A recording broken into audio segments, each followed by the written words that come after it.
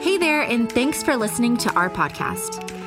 Our mission at Hope is to invite everyone to find Jesus and help them move toward the center of God's purpose for their life. Here's this weekend's message. This is going to be fun today. People are already whispering where that movie is from. And don't worry, we're going to get to that in just a minute and why that was our opening. But before we do, I actually want to read a small piece of scripture to you because this is the very beginning of the Advent season, something that we celebrate here at Hope every year.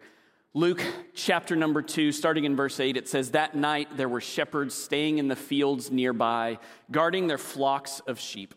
Suddenly an angel of the Lord appeared among them, and the radiance of the Lord's glory surrounded them. They were terrified. But the angel reassured them. 'Don't be afraid,' he said. 'I bring you good news that will bring great joy to all the people. The Savior, yes, the Messiah, the Lord, has been born today in Bethlehem, the city of David. And you will recognize him by this sign. You will find a baby wrapped snugly in strips of cloth and lying in a manger.'" Now, for those of you who maybe haven't been in church for very long, or when I said the word Advent, you weren't familiar with it because maybe it wasn't part of a tradition that you recognized at a church that you went to before, Advent simply means waiting and for the arrival of a notable person, thing, or event. And for us, that notable thing, person, event, it is all about Jesus. And so every year here at Hope Fellowship, we join thousands of other churches around the world who for thousands of years have done this tradition of Advent, where we take the 4 weeks leading up to Christmas to think about some incredible themes, some incredible aspects and characteristics that should be part of our lives because of Jesus, because of his first coming, because of him being born here on earth as we await his second coming, where we get to see him and celebrate him once again. And I'm very excited today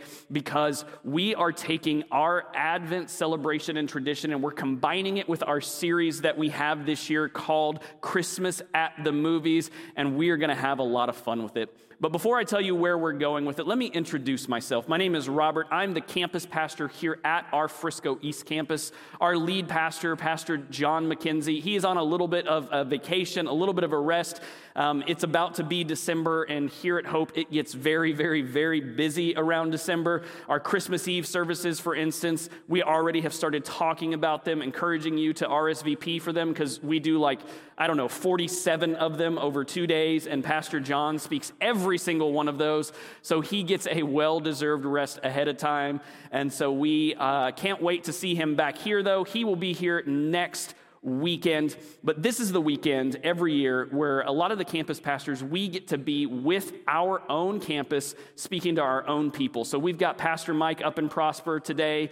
We got Pastor Aaron at Frisco West. You got Pastor Eric at McKinney. You guys, though, you're stuck with me here at Frisco East, the best campus ever. But also joining us today is our online campus, and I want to say a big shout out to them. Welcome, you guys. Thanks for peeking in with us today at what's going on here at the Frisco East campus. Now, let me tell you about Christmas at the Movies. This is going to be a 4-week series where we're taking some themes of Advent and partnering them with movies. As you could tell from our opening bumper today, we will be talking about the movie Elf.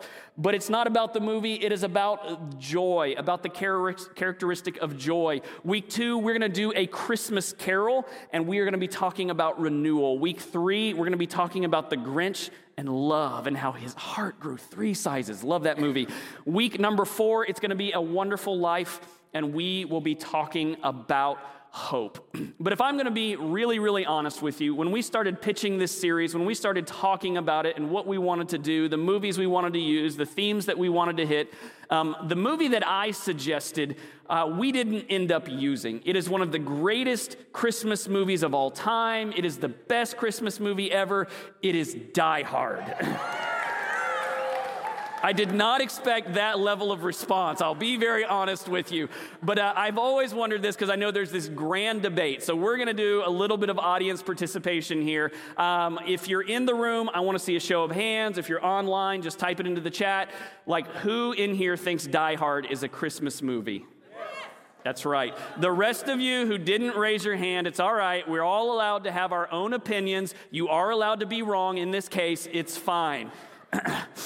But as we started talking about these movies and what we wanted to use, I did throw out the option of Die Hard, but I was told that, there aren't as many Advent-like themes present in Die Hard, to which I responded, John McClane saves everyone. How is that not like Jesus? Like, come on, people. But then they kindly pointed out that all of the quotable quotes that we might use from this movie contain non-church words.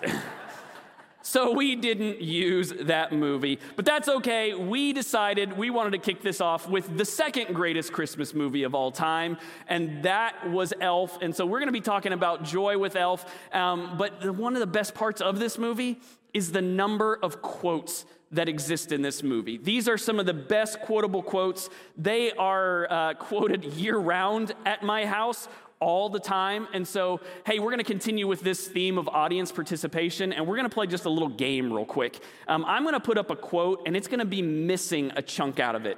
And when I get to that blank, if you know it, I want you to finish it as loud as you can. So it goes something like this. First one we've got, bye, buddy, I hope you... That's right. Next one we have, Santa's coming. Man, some of you are even doing it with the voice. I love it.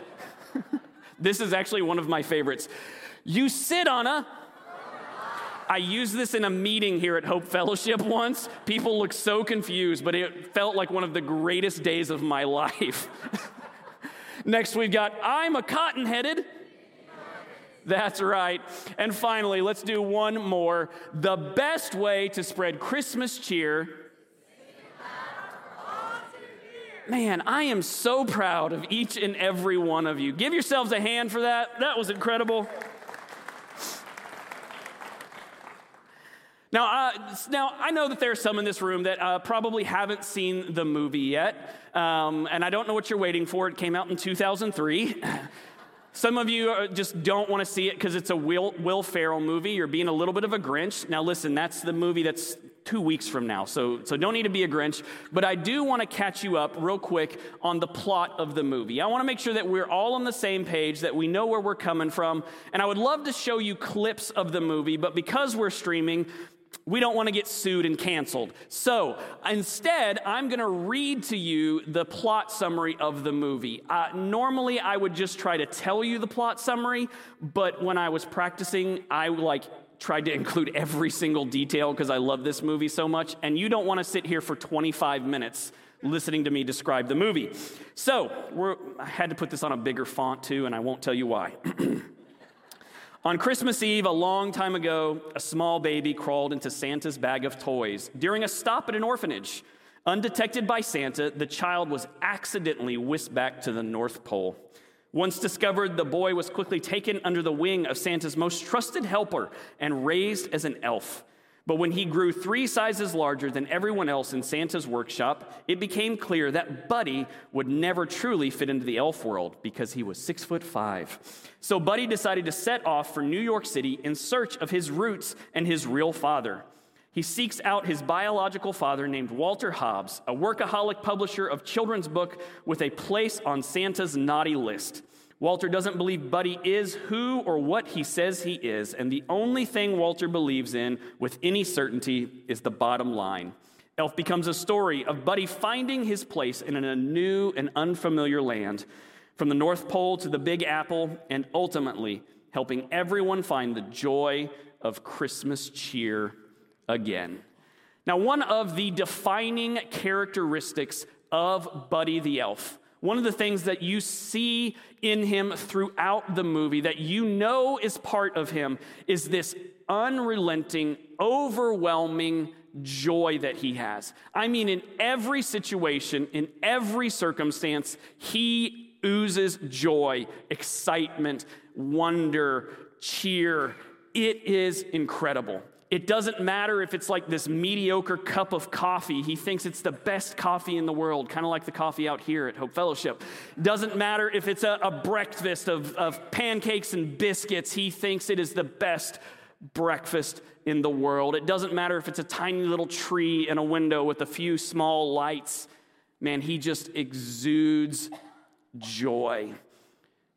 The reason we kind of pick this is because that is a characteristic that we would love to see, I think, in each and every one of us. Amen. Like this is the time of year that we call the most joyous time of year. It's the time of year that we decorate everything, put lights up on everything, that we give gifts to each other, that we celebrate, that we sing loud. It's the time of year where we celebrate Jesus, who was born, who was here for each and every one of us. And we know deep down inside of us that that is supposed to bring joy. But sometimes it's really hard, even during this time of year, to have joy. Like I think it's also even sometimes hard to define what joy truly is. Like we look at pictures of like Buddy the Elf, and sometimes we think joy is just this like fake smile that we plaster on, that we have to have all the time because it's what we are supposed to do. But that's not really what joy is. And if I was to ask you to like define joy, I think we would all come up with different pieces, different characteristics of what plays into joy, but that's not joy in and of itself. I mean, sometimes we might think, thankfulness, what we just did at Thanksgiving, sitting around the table and talking about what we're thankful for. Maybe that's joy, but really that's not in and of itself joy.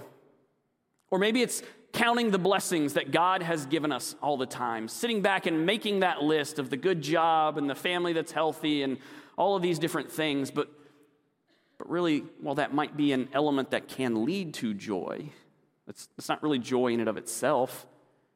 And again, sometimes we think of it purely as that emotion of happiness that's portrayed in movies, but that's really not joy. Like especially when you open up the Word of God and you look at how often joy is talked about and in the ways it's described, it's not really just the singular emotion. Like joy itself is hard to define, and all of those things, that gratitude, that thankfulness, that happiness, what we do know is sometimes those areas, if they're left unfulfilled, they actually can rob us of joy. When that seat around the Thanksgiving table is empty this year. Or maybe I don't have that job that I wanted, or somebody in the family is not healthy, or it's hard to find that happiness. And yet the Bible continually talks about us having joy. And so I tried to define joy for us, and I'm going to put up a little definition of joy up here on the screen. It says, joy is choosing to respond to external circumstances with inner contentment and satisfaction because we know that God has a plan for us and will use our experiences to accomplish His work in and through our lives.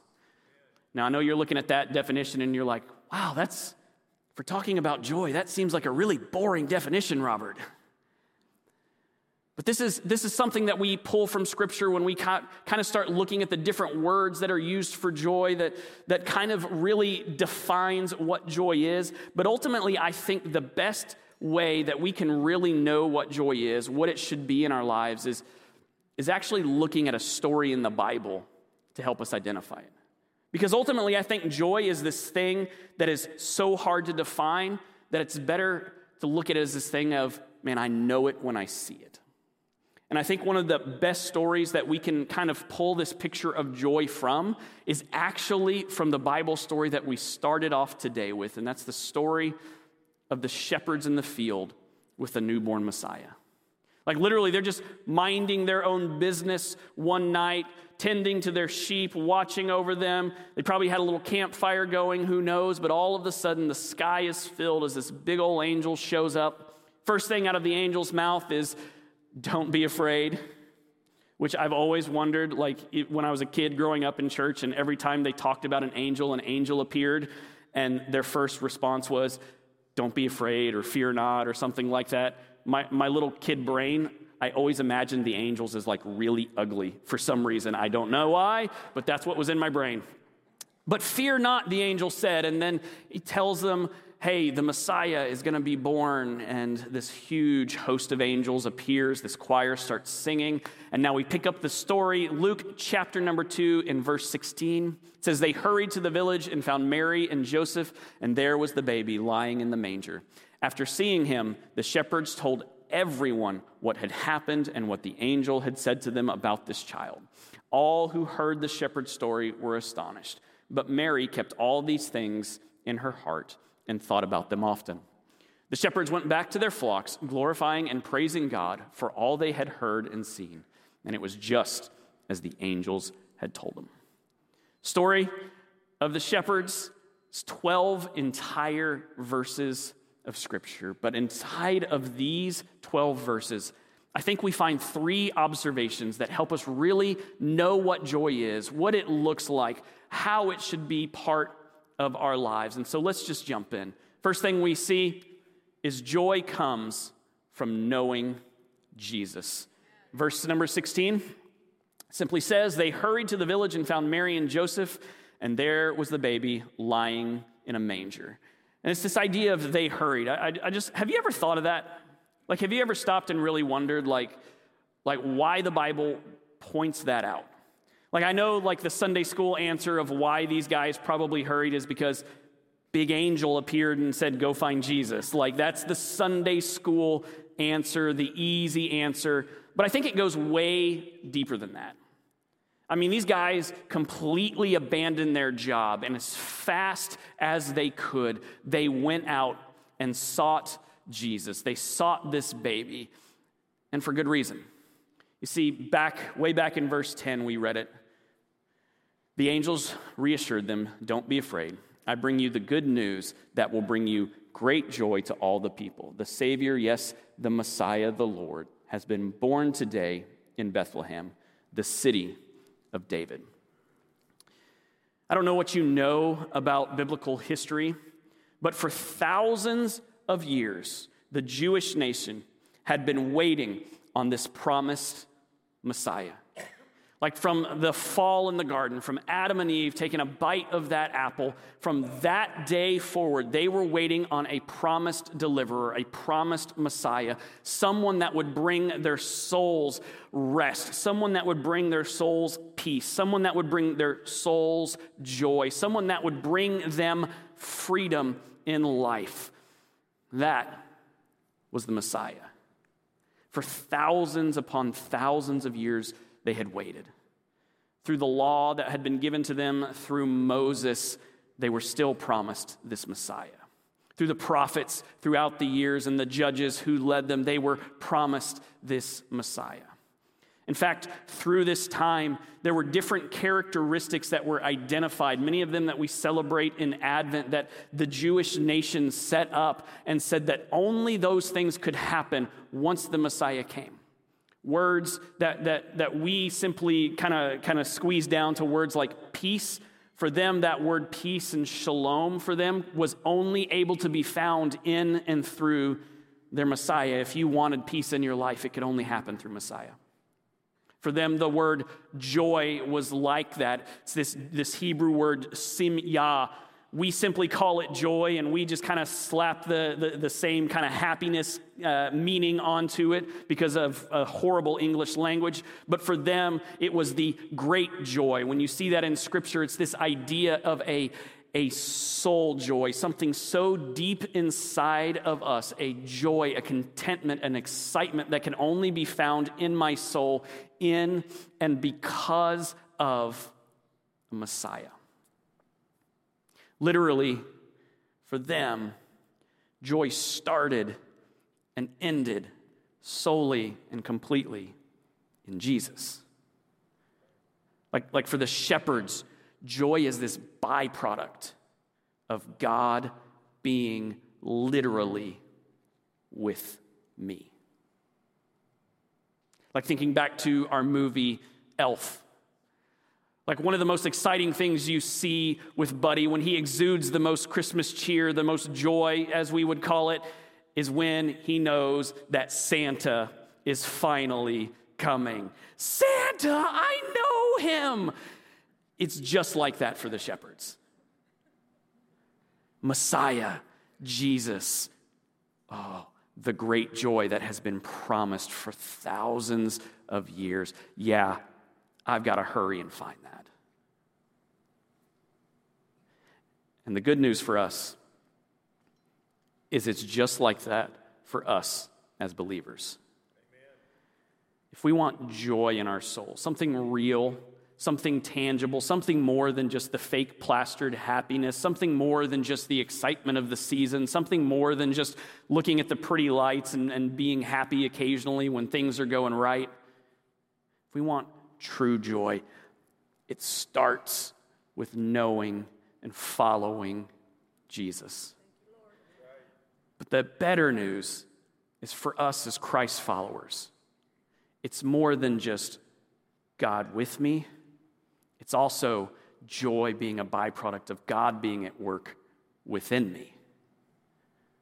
Like joy is this great evidence that, yes, Jesus did come to the earth, but that God still lives on inside of me. Like in Galatians chapter number 5, it talks about it like this. It says, but the Holy Spirit produces this kind of fruit in our lives: love and joy and peace and patience, kindness, goodness, faithfulness, gentleness, and self-control. And there is no law against these things.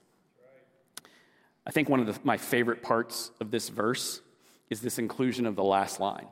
There is no law against these things. Like, I don't know about you, but for some reason I've known a bunch of Christians in my life that I would not really describe as joy-filled. Like, why is it sometimes that Christians can be the most miserable human beings in existence? Like, nothing seems to make them happy. Nothing seems to satisfy their soul. No matter what's going on, there's always something bad. It's like they're like Debbie Downers all the time. We stand up here and we talk about, man, God has blessed us. We're actually going to be able to build a brand new building and prosper for the next generation to experience God's goodness and grace. Oh, well, then now the church is asking for money again. If the church would only give to the needy. So the very next week, we're like, hey, we've got this awesome program in Costa Rica where we're literally going to be able to feed, shelter, house children, and teach them about Jesus. Oh, but you won't do anything at home. It's like, hey, remember that thing where we packed all the little boxes for the kids in need in our local area? Oh, also the food boxes, like 1,500 of them for the people in our area? Yeah, well, I didn't have time for that. It's like why sometimes are we some of the most miserable people in existence? But I think it's because we're missing one of the most important things about God with us and God within us. You see, the thing that produces joy within us is often the thing that is most neglected. And that's just bringing God into our daily lives. Like God wants to be a part of every aspect of your life. He doesn't want it to just be this God thing that you do on the weekends when you come to church and we sing our 3 songs for 16 minutes and then we have our little video and then Pastor John or somebody else gets up here and you get your message and then you go home and you don't think about God again. Like, he wants to be part of your everyday life. God literally stepped out of heaven, the Bible says, so that he can relate to you and me, to know what we go through, to know how life is for you and I, to then die on the cross for each and every one of us so that our soul can have forgiveness and salvation and peace and joy. And he wants to be part of every aspect of your life. It looks like prayer. It looks like reading your Bible. Like all these little things that we talk about as pastors. Like making that a part of just who you are each and every day. In fact, I would say those guys that are most miserable as Christians, when you get to talking to them, when you really get to know them, they're the ones who don't seem to invite God into their lives that often. And there's just something about being with him. There's just something about having him in your daily life over and over and over again. It can't help but produce joy in your life. But before we run out of time, I need to go on to number two. Number two, joy is contagious, so help spread it. Now, I get that we're living in the COVID generation, so when I say contagious and spread it, it instantly has like this gut like reaction, and you're like, oh, I'm not supposed to do that. I got to cover my face. I got to make sure I do the thing and all of the things. Like, I'm not suggesting like you share your germs. Like, keep those to yourself. That's fine. Like, make sure you cover when you cough, all of those things. Now, I will say the funniest thing ever was when we first got back out of quarantine towards the end of 2020, towards the end of last year. Like, it was the quietest this auditorium has ever been because everyone was afraid to cough or sneeze. Like, you would see people like physically trying to hold it in, and then if somebody did cough or sneeze, like everybody like suddenly got real tense, and the person who coughed was like slowly sinking in their chair. But when we talk about joy, when we talk about what it is, what it really looks like, one of the things I know that is true about joy is that real joy is contagious. Let's look at the shepherds again. Verse 17, after seeing him, the shepherds told everyone what had happened and what the angel had said to them about this child, and everyone who heard, all who heard the shepherd's story, were astonished. It's like Buddy, the elf code that he lives by. The best way to spread Christmas cheer is to sing loud for all to hear. For us, the best way to spread joy is for people to see it at work in our lives. Like, and I know there's a lot of ways to do church. And maybe you grew up, and I was in some churches in my life where, like, they had one play, and it wasn't love and joy. It was hellfire and brimstone. It's like they were trying to scare you into heaven. And we don't do a lot of that here at Hope Fellowship. Like we believe in hell. We believe that it's a real thing. We believe, though, in Jesus and his love and his grace and his mercy. And we want to make that part of who we are. In fact, Hope Fellowship has been built over 21 years on the principle of investing and inviting in others. Investing into them and into their lives, so hopefully they could see what Jesus has done in our lives. You see, the joy of Jesus spreads when we look at others with love. And sometimes when we get criticized for, not preaching hard enough or whatever it is, and not talking about hell enough, it's like, well, we don't do that because Jesus really didn't do that. Like he went into places and found hurting and broken people and loved them, and helped meet their needs and hung out with them. Like, one of the accusations of Jesus that's seen most often in Scripture is he's a friend of sinners. Like, yeah, he hung out with them. He showed them love. He didn't just yell at them. Now, he spoke the truth in love, which is what we hope to do here. But joy is such a contagious thing that we really have it as part of our lives. We don't have to worry about somebody getting it, because they're going to see it and want it. Like, I can't tell you the number of stories that we have here at Hope Fellowship of that very thing happening. Like teenagers, young men who are here on a Wednesday night for a youth service, let's just be honest, not because they want to come to know Jesus, it's because they want to come and see the teenage girls that are attending on Wednesday night. But we've had literal stories of teenage guys coming here at church, not for the right reasons, hanging out, whatever. All of a sudden, they see Jesus. They see the love, the compassion, the joy that somebody has in their lives, and it sparks something inside of them. And they themselves get saved, and then the next thing you know, couple months have passed and they appear here on a Sunday or on a weekend and they've brought their parents. And because of the life change that the parents had seen in their lives, they're like, I don't know what it is, but I want that too. And so I'm coming back to church for the first time in years. That's a real story that happened here at Hope Fellowship. It plays itself out even in things like Regen, where people are coming to break the chains of addiction in their lives. They've tried everything else, but they haven't been able to get rid of whatever addiction it is. And they hear about this program, and it's doing some great things, so they come and give it a try.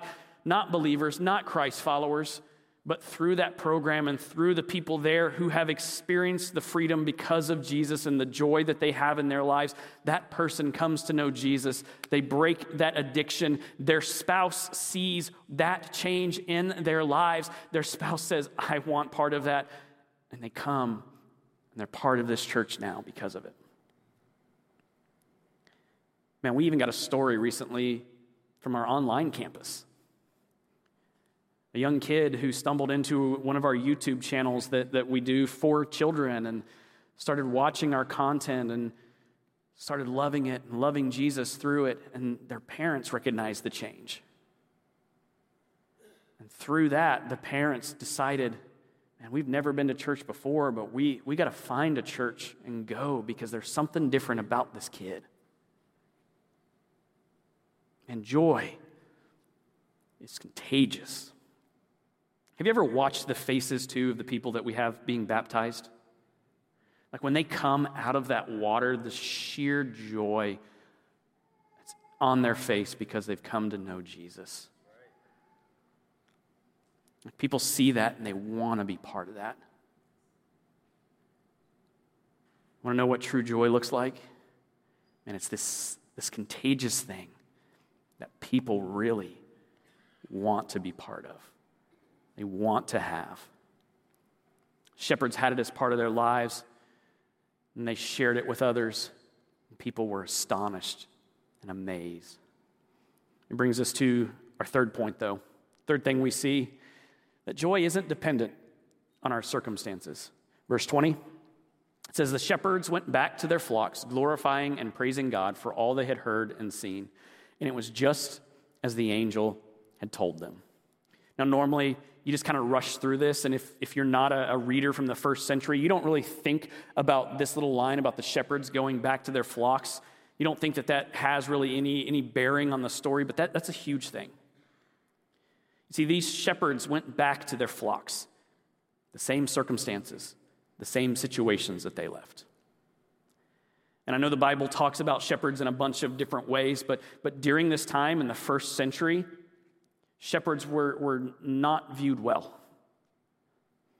Like, for a Jewish man of this time, there was no lower job that they could get than that of a shepherd. I know we put up the nativity scene, and they look real stately with their big crooked sticks or whatever, but no. These men were loathed. They were hated. They were looked down upon. Some writers will even tell you that a shepherd's testimony was not even accepted in court during this time period.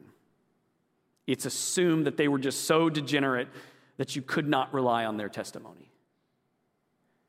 And it got even worse for them. Like they were not even allowed into the temple to worship. Like, could you imagine coming to church this morning and the greeters out here like, hi, good morning, oh, good morning. And all of a sudden they're like, oh no, you're a shepherd. Here's your folding chair. Please sit outside. We'll make sure that the message is played outside. Like that's literally what happened to these guys. And yet, with joy, these guys went back to their same circumstances, same situations. And God used their story in an amazing way. You see, life doesn't have to be perfect to experience joy. In fact, let's be honest, life is most often far from perfect. Oftentimes, there's something that feels like it's missing, something that's not going right. And we experience, even during this time that's supposed to be the most joy-filled, happiest time of the year, we experience pain, we experience frustration, we experience loss, we experience doubt. Many of us walk into this place with tough circumstances. But joy is supposed to be part of our lives, so it changes our perspective and allows us to experience God at work in our lives. See, joy isn't meant to be this temporary thing, this fake happiness. I think another character in our story that we see exuding joy is Mary, who as a little teenage girl is told, hey, 14-year-old girl, now we're going to keep this PG, guys, but you've not done the thing that you need to do to have a baby. You're engaged, but you're going to have a baby. Oh yeah, and once you have this baby, the stigma is going to follow you. People are going to look down upon you. It's going to be really tough. But how does Mary respond? Oh, how my soul praises the Lord. How my spirit rejoices in God, my Savior. Like, I don't know if I was Mary that I would respond in that same way. What? Not me. But her soul rejoiced because she knew God was with her. She had real joy. So what does this mean for you and me? It means that joy is the hopeful confidence we have from knowing God and trusting God regardless of the circumstances. You see, Mary knew God and was able to trust him. So she had joy. The shepherds experienced God, so they had joy. And the more we know God, the more joy is evident in our lives. And no matter what circumstance we face, no matter what we walk through, no matter what's going on, and that joy can be there in our soul to remind us that God is a God who is both with me and within me. You see, as believers, our faith in Jesus Christ should produce in us a joy that is inexhaustible. Amen. And again, I'm not talking about some fake emotion of happiness that we plaster on and act like nothing bad has happened. I'm talking about a joy that's built on true trust and faith in Jesus Christ. Ultimately, though, joy is a choice. It's us choosing to know Jesus and to make him part of our daily lives. It's us choosing to trust him no matter what the circumstances we face. But I hope that you make joy part of your life and that you can share the hope that you have in him. I want to end today simply by reading you a verse out of 1 Peter that reminds us that no matter what we face, no matter what we go through, joy is meant to be there so that it produces faith in us. So be truly glad. There is wonderful joy ahead, even though you must endure many trials for a little while. These trials will show that your faith is genuine. It is being tested as fire tests and purifies gold, though your faith is far more precious than mere gold. So when your faith remains strong through many trials, it will bring you much praise and glory and honor on the day when Jesus Christ is revealed to the whole world. You love him, even though you have never seen him. Though you do not see him now, you trust him, and you rejoice with a glorious, inexpressible joy. The reward for trusting him will be the salvation of your soul. Amen. Joy starts with Jesus. It's this thing that is so contagious. It's not meant to be extinguished simply by our circumstances. And it's something that I hope becomes part of each and every one of your lives. Would you bow your head with me and close your eyes? God, I simply come to you today, Lord, to say thank you. Lord, thank you for literally stepping out of heaven to be here on earth, to know what it's like to be human so that you could relate to each and every one of us. Lord, thank you that you gave up your life so that we could have salvation and a renewed, restored, unbroken relationship with you. God, thank you that because of that, not only can we experience forgiveness and grace, but God, we get to experience your love, your peace, and your joy that knows no bounds. And God, I know that there are people in this room who have walked in today who are going through just some terrible circumstances in their lives, and what they truly need is joy. And God, I just ask that you reveal yourself to be so real in their lives that they know that you are with them and within them. That no matter what, you are beside them and that you have a plan for them. And Lord, that it says, like it says in the scripture in Psalms, that you are close to the brokenhearted and you are close to them. And Lord, during this season when the world thinks about joy and really only thinks about it as this temporary happiness that they have, God, I just ask that you help us just show people what true joy is, what it looks like, what it can be in their lives. And it's in Jesus' name we pray. Amen and amen. Thanks for listening to Hope's weekend message. Visit hopefellowship.net and further connect with us by downloading the Hope app from the App Store or Google Play. Have a great day.